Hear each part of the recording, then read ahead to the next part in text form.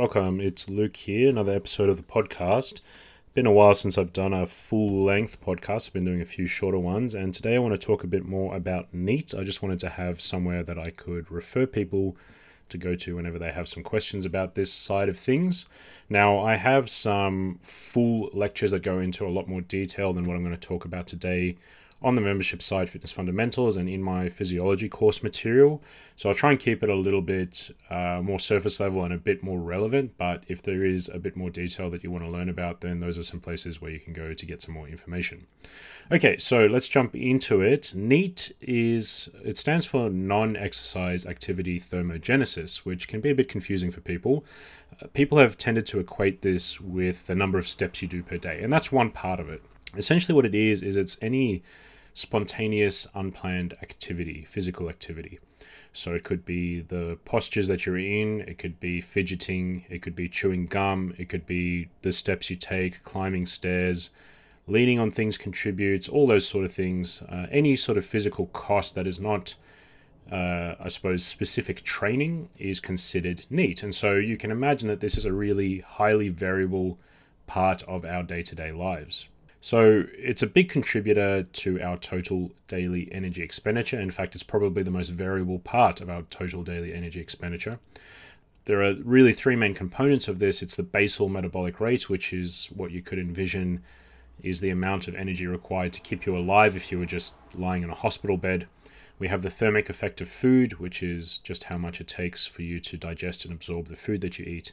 And then we have physical activity, which we can break into exercise activity like planned training, as I mentioned before, and then non-exercise activity. Now, there are a lot of factors that can affect this energy expenditure, things like age and body composition and your hormone levels and your nervous system activity and your internal temperature, your external temperature, disease states, medications. There's tons of different stuff that can affect it. But the average person has physical activity as their biggest contribution to total daily energy expenditure. It's probably second behind your resting energy expenditure or your basal metabolic rate, the hospital bed situation. But most people are pretty sedentary. So 36% of the US population is classified as sedentary, 48% are physically active at only low levels, and only about 16% are considered to meet the highly active criteria, which is probably most people listening to this podcast. And even those amongst us who are listening to this podcast, who are specifically training for physical fitness, we're going to the gym and putting in the effort, additional energy expenditure from physical training is actually quite low. If you've looked at any of my material on how much energy you burn during a weights training session, for example, you'll be disgusted to understand that it is pretty low. So something like 2 hours a week of training is expected to contribute no more than about 100 calories per day, which is only about 1 to 3% of your total daily energy expenditure for most people. And so even though resistance training is pretty challenging, it doesn't contribute that much energy expenditure, and I don't think it should be the primary method of trying to burn calories. I think it's really there for the health adaptations and the mental adaptations and the performance benefits that we derive from that. I don't think it should be used as energy expenditure. So anyway, moving on to where NEAT comes in. NEAT is really the majority of energy expended outside of our basal metabolic rate, the hospital bed situation. So it comprises both conscious, spontaneous physical activity, so unplanned physical activity. It also contributes via subconscious movement like fidgeting and posture. And I think this is where most people get a bit confused because we tend to conflate NEAT with daily steps. But we can have physical activity that is related to occupation, leisure time, sitting, standing, locomotion, chores, hobbies, fidgeting, posture. All of those things contribute to NEAT, and most of that is subconscious. Now, the variability in basal metabolic rate is not very large. It's about 7 to 9% between individuals of a similar age, sex, and BMI, so we can quite easily compute a rough ballpark for how many calories you burn at rest, given we know your age, your sex, and your BMI. But for NEAT, it's actually extremely variable. Some people who are sedentary might expect a contribution of maybe 6 to 10% of their total daily energy expenditure from NEAT. But in people who are highly active in non-exercise activity, it could be as much as 50% or even more. So this is definitely the most variable part. And this brings us to why it's important, because for managing weight and for managing energy expenditure, the energy outside of the equation, it's by far the piece that is most variable, meaning it's by far the piece that is going to contribute the most to energy expenditure, more than training, more than the basal metabolic rate, and more than the energy it takes to digest your food. So why do people think of steps when they think about NEAT? Well, I think the main reason is because there are obviously devices out there that measure steps specifically. And the reason there are devices out there that measure steps specifically is because that's an easy part of NEAT to measure. Other stuff is very, very difficult to measure. If you think about all of those activities I mentioned before, how do you measure the amount of time spent standing versus sitting, fidgeting versus not fidgeting, chewing gum versus not chewing gum, and just your general posture, all of those little things that I mentioned before. It's very, very difficult. Even in the science, we find that there are two main methods used to try and measure NEAT, and scientists will use things like accelerometers, GPS devices, pedometers, all sorts of measures, and it is very, very difficult to try and quantify. We can get a reasonable estimate over a day or two, but of course that doesn't reflect the course of a week or the course of a month, or even longer, which is really relevant for us if we're looking for long-term weight maintenance.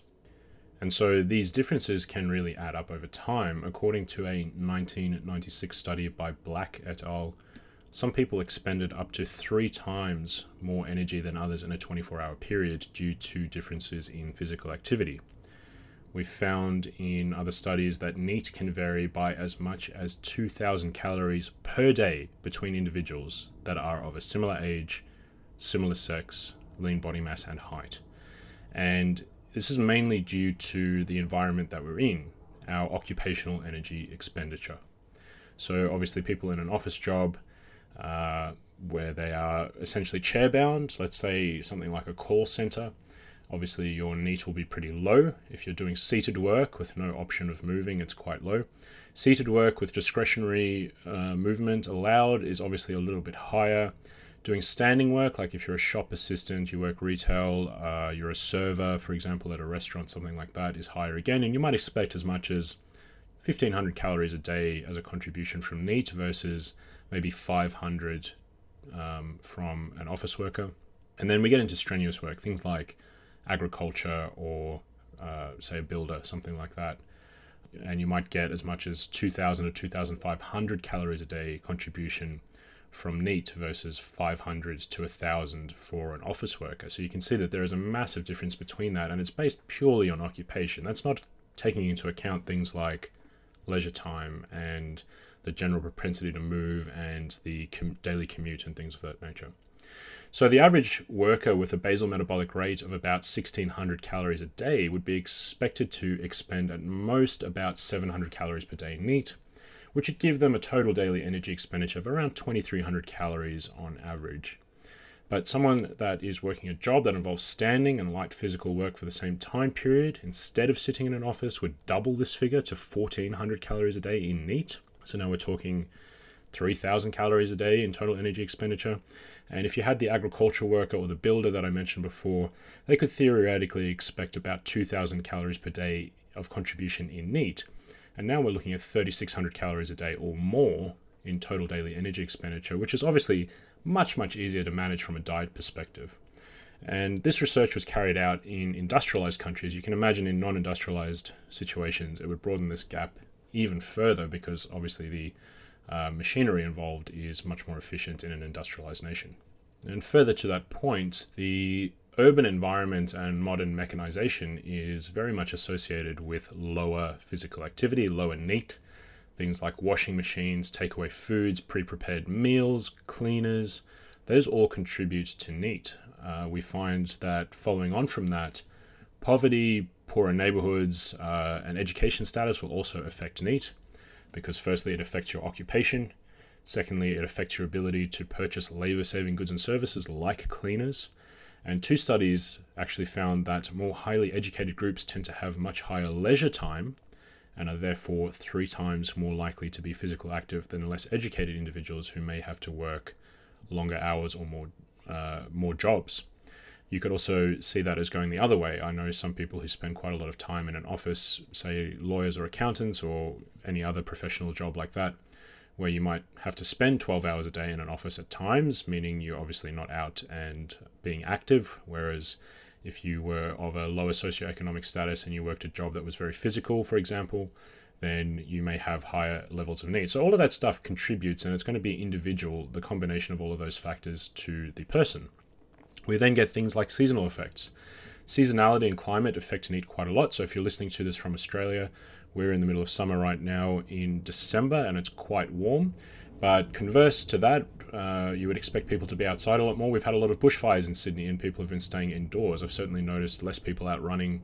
I've been outside less myself, and less people are coming to the gym. And so that can affect your leisure activities, your physical activity. People are generally more likely to be active in leisure activities in summer compared to winter. And some countries, in Sydney, we get a phenomenal winter. It's really quite nice. Some days are beautiful and warm and sunny. Whereas obviously in other countries, my wife is from Sweden, it's a very, very different story. We tend to see the contribution of occupational NEAT that I just mentioned is much higher in summer. So obviously agricultural and outdoor work tends to precede a lot more in the summer months, and that will affect the NEAT at a population level as well. Okay, so we've established that NEAT is obviously very important, and what I want to move into is that NEAT is also highly affected by adaptive thermogenesis, which happens when we diet. So metabolic adaptation or adaptive thermogenesis, the same thing. It occurs in response to losing body weight, and it involves a variety of defensive mechanisms to preserve energy when a deficit in energy availability occurs. So when there's less energy coming in, the brain recognizes this and it starts to inhibit the amount of physical activity we do by adjusting NEAT. And so this is why people try to track their steps, try and keep that up when they are in a diet. And since NEAT is the most highly variable part of our total daily energy expenditure, it is largely affected by changes in energy intake. NEAT will increase with an increase in intake in many cases, and it will decrease with a decrease in energy intake in many cases. So we'll discuss that a little bit further. The ability to adapt NEAT is really highly variable between individuals. And so this is kind of the point that I really want to get to, because I get asked a lot of questions about, how much of a surplus should I go into? And the answer is really, well, it depends how much adaptive thermogenesis you get. And so I'm going to give you some heuristics you can work out with that. But this ability to adapt to NEAT is really highly variable between individuals, and that can explain why some people might have an easier job getting lean on more calories and other people might not. And it can also explain why some people might have a much harder job gaining weight as well. So some studies to begin this section on NEAT and overfeeding. So this is when we're going into an energy surplus. Ravison et al. Performed research in the 80s that demonstrated significant differences in the NEAT response between individuals to overfeeding. This was independent of lean mass, and they found that fidgeting and similar activity accounted for anywhere between 100 calories a day and 800 calories per day in subjects. This was only a short-term observation of 24 hours, but nonetheless, overfeeding subjects resulted in quite a stark difference between individuals. Similar to this, Leibel et al. Overfed subjects, and they attempted to increase their weight by 10% over 4 to 10 weeks. So some subjects reached their 10% increase in weight after 4 weeks of overfeeding. Others took as long as 10 weeks to get to this state, and then they tried to get them to maintain that weight increase. And they found that the total daily energy expenditure in some people increased by 2 calories per kilogram of lean mass, and some people increased it by 16 calories per kilogram of lean mass. So between 2 and 16 calories per kilogram of lean mass. So wide range of individual weight gain per unit of excessively consumed energy. Some people didn't increase their output, their energy output that much, and others increased it by 8-fold, the lowest responders. So a massive, massive variation there. Some individuals really have this exceptional capacity to resist weight gain through overfeeding by increasing their NEAT. and other people are less resistant to this. Of course, most of us are somewhere in the middle, but it depends, and it's quite a broad variation. This one was the most interesting to me, where Levine et al. Overfed 16 subjects in free living conditions by 1,000 calories per day, and they saw an average increase in their total daily energy expenditure of about 550 calories, right? So you give people at 1,000 calorie surplus, and they increase their total daily energy expenditure by about 550 calories, which means their surplus is now really 450 calories, right? But the most interesting finding of this was that the inter-individual variability was really high. The range of NEAT-related calorie expenditure was negative 98 calories for some people. So some people were overfed by 1,000 calories a day, and they actually reduced their physical activity by about 100 calories, 98 calories a day, meaning that their relative surplus is now 1,100 calories a day. However, some people increased their NEAT to the tune of around 700 calories a day, meaning that their relative surplus is now about 300 calories a day. And the NEAT response in this study directly predicted body weight gain. So we're talking some people actually reducing their physical activity and ending up with about an 1,100 calorie surplus. Some people increased their physical activity so much that overfeeding by 1,000 calories meant that their NEAT went up by 700 calories a day, leaving them with a 300 calorie surplus. So a huge stark difference there, and obviously you could find that this is going to correlate quite closely with how much weight you gain when you're in a surplus. So weight gain, trying to eat in a surplus, how much should you increase your surplus by? Well, you don't know until you try it. There's no way of predicting this until you watch the scale and see what happens. I would recommend that most people will, when they want to go into a surplus for the purposes of trying to put on some muscle, to increase their calories by about 200 calories a day and see what happens over the next couple of weeks. If your body weight is steadily increasing, then you're in a good spot. If your body weight stays the same or doesn't move, then obviously you might need to increase it again. At that point, I would probably do another 200 calorie increase and see what happens. Ideally, we're looking for, on average, a weight gain of between 1 and 2% per month, meaning that you're gaining weight, but it's not so fast that you're going to be putting on a ton of body fat, but you're still having a noticeable increase in weight. And that's really the only way we can work it out, is by looking at your scale weight and making a decision from there. So moving on to NEAT and energy deficits, since overfeeding has really mixed results on NEAT, some people increase their NEAT a lot, other people actually even go into a bit of a deficit in NEAT. Energy deprivation is much more predictable. When you're in a deficit, it's a pretty consistent reduction in NEAT that we tend to see. It's part of a huge suite of changes that occur with adaptive thermogenesis, and this was first sort of observed in the Minnesota starvation experiments in the 1940s. It was the first major study to record this. They noticed a really large reduction in total daily energy expenditure. This has later been replicated multiple times in subsequent research. Now, one interesting finding that I came across was from an experiment that they labeled the Biosphere 2 experiment. This is a long-term experiment, and it showed that reductions in total daily energy expenditure and reductions in NEAT occurred from a 2-year reduction in body weight. And these changes persisted to some extent after 6 months of weight regain to original levels.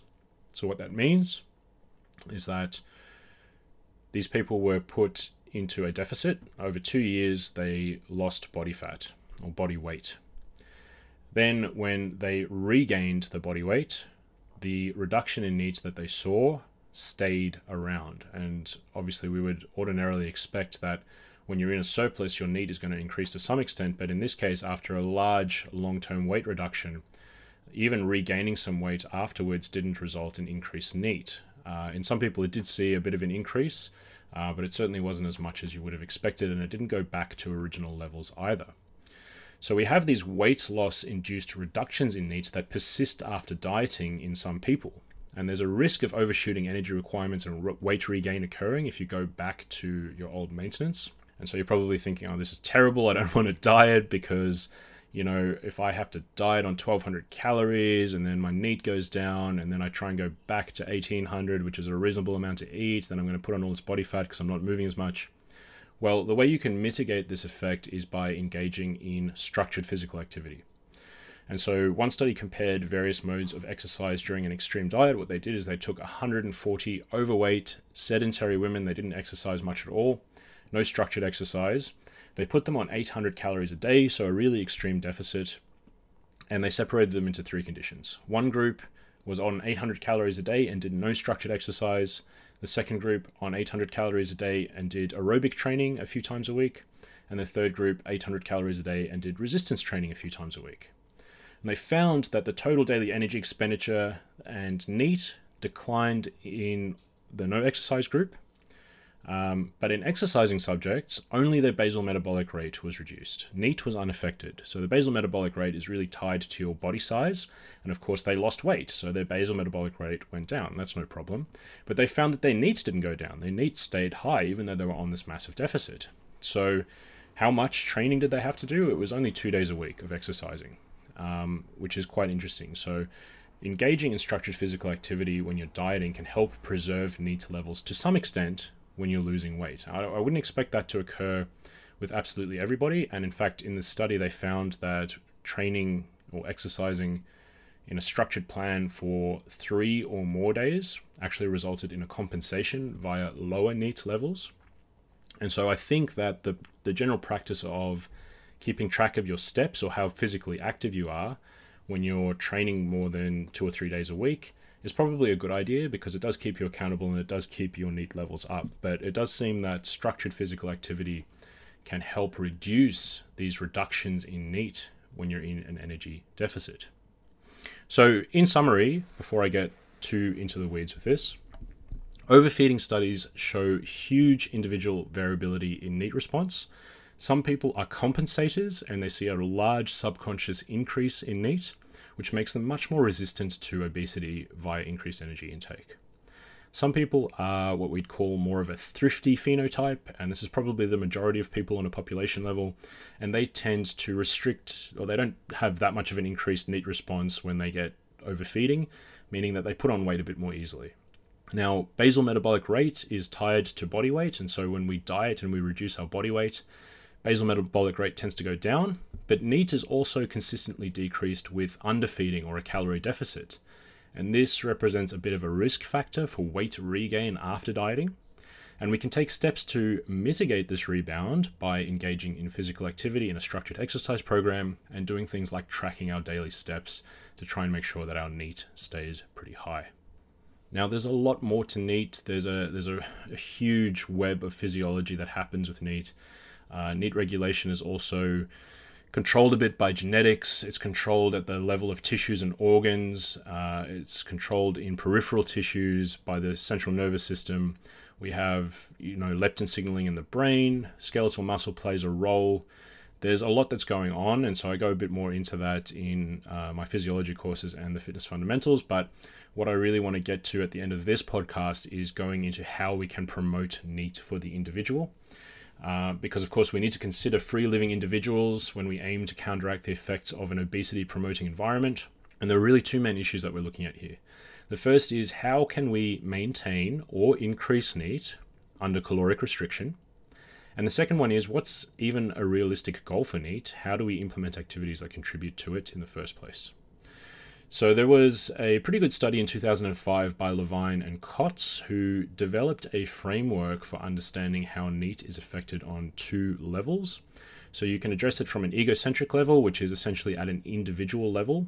So for example, since we're in a hypercaloric environment, we each need to increase physical activity in response to this hypercaloric diet. And there's a geocentric response, which is addressing NEAT at a population level, which involves our environment. So our environment has essentially pressured us into less daily physical activity on a societal level, with sedentary jobs, less leisure time, mechanized commuting opportunities, things like that. So we really want to obviously affect those environmental factors on a societal and a policy level, which is not super relevant to all of us in this podcast. So I'll mainly focus this on the egocentric, the individual level. Again, focusing on factors that impact the individual, including some environmental factors. We want to think about things like job type, leisure time activity, your commute, time spent and type of transportation, and work time physical activity.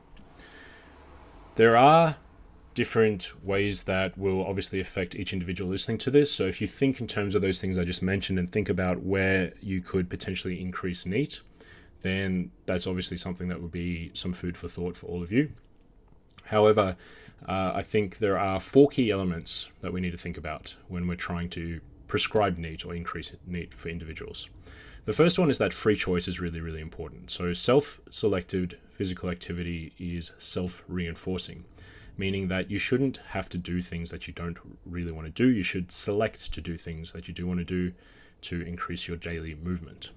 The second part is that I think linking NEAT promoting behavior to an immediate outcome is quite important. So being sedentary is immediately rewarding. If you're sitting on the couch watching TV, that's immediately rewarding to you. But the health benefits of, say, standing up more often aren't immediately obvious. You're not going to get an immediate feedback from that. You're not going to feel immediately rewarded from that. So what we can do to counteract that and to invoke or tie ourselves to the longer term outcome is to try and pair up physical activity with enjoyable rewards like listening to music or walking with a friend or doing something that we enjoy at the same time that we engage with physical activity. Following on from that, reducing friction for physical activity participation is really, really important. So physical activity should be easily accessible. Driving 30 minutes to go to the gym is too high of a cost for most people to regularly engage in. When you're selecting physical activity that you want to involve yourself with, try and make it as frictionless as possible. Make it as easy as possible. Other ways of reducing friction would be things like packing a gym bag the day before, maybe planning out your day in advance so that it's easy for you to shower at work or something like that. Those are all things that you can do to try and increase the likelihood of you engaging with physical activity with the least amount of friction. And finally, I suppose the overall theme of this is that physical activity has to be more attractive than other options. There have to be alternatives that are appealing to the individual. And this is an individual thing. To give you an example, if the choice is between a 1-hour gym session and watching TV, many people might just prefer to do the latter. They might just prefer to watch TV. But if there's some sort of alternative involved, like kicking a ball at the park with a friend, they might actually prefer to do that to watching TV. And so you're providing an alternative that is actually more attractive than the original option. And then you're more likely to go and enjoy something and get some physical activity in at the same time. And I think this speaks to doing physical activity that you find enjoyable, regardless of whether people say, oh, you need to be doing, 2 weight sessions a week and 2 cardio sessions a week and stretch twice a week or whatever it is, or you have to go for a walk or anything like that. Just try and find something that you like doing and you engage with that, and it doesn't even feel like a chore to go and exercise then. For many people, that's things like playing a sport or meeting friends for a walk or something like that. Okay, so at this point, I'm going to stop the podcast there. I hope you've enjoyed it, and I hope this provides some food for thought in how you can enhance NEAT in your own environment. Just be aware that realistically, most people are going to sort of aim for that 10,000 steps a day kind of mantra. I think that, whatever you can do and trying to shape your environment to ensure that you are increasing your physical activity without having to be cognizant of it all the time is very, very helpful. And little things do add up. If you are, for me, I know tracking my steps, if I go grocery shopping, it accounts for about 2,000 steps, and obviously lifting things in and out of the car and carrying them around the supermarket. And that's something that I don't even notice, whereas I definitely notice if I have to do a 15-20 minute walk to get up that amount of steps in the first place. So things like that can help, and I'll stop rambling here. All right, thanks very much for listening, and I'll catch you in the next one.